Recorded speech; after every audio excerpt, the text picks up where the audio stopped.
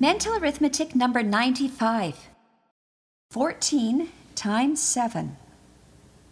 Subtract 2, divide by 2, and add 2 and multiply by 2, then divide by 2 and add 2.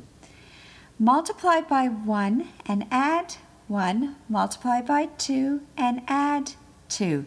Divide by 9 and add 13, subtract 14, add 15, subtract 16 to the exponent 3 and add 8.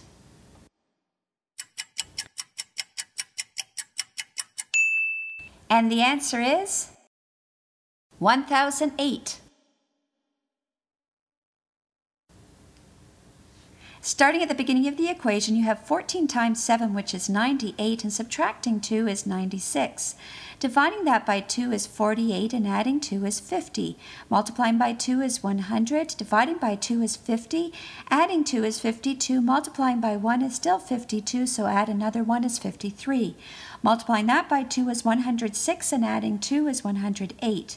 Dividing by 9, it gives you 12. Then adding 13 and subtracting 14 gives you 11. Adding 15 and subtracting 16 gives you 10. To the exponent 3 is 1,000. And add 8 at the end gives you 1008. How did you do?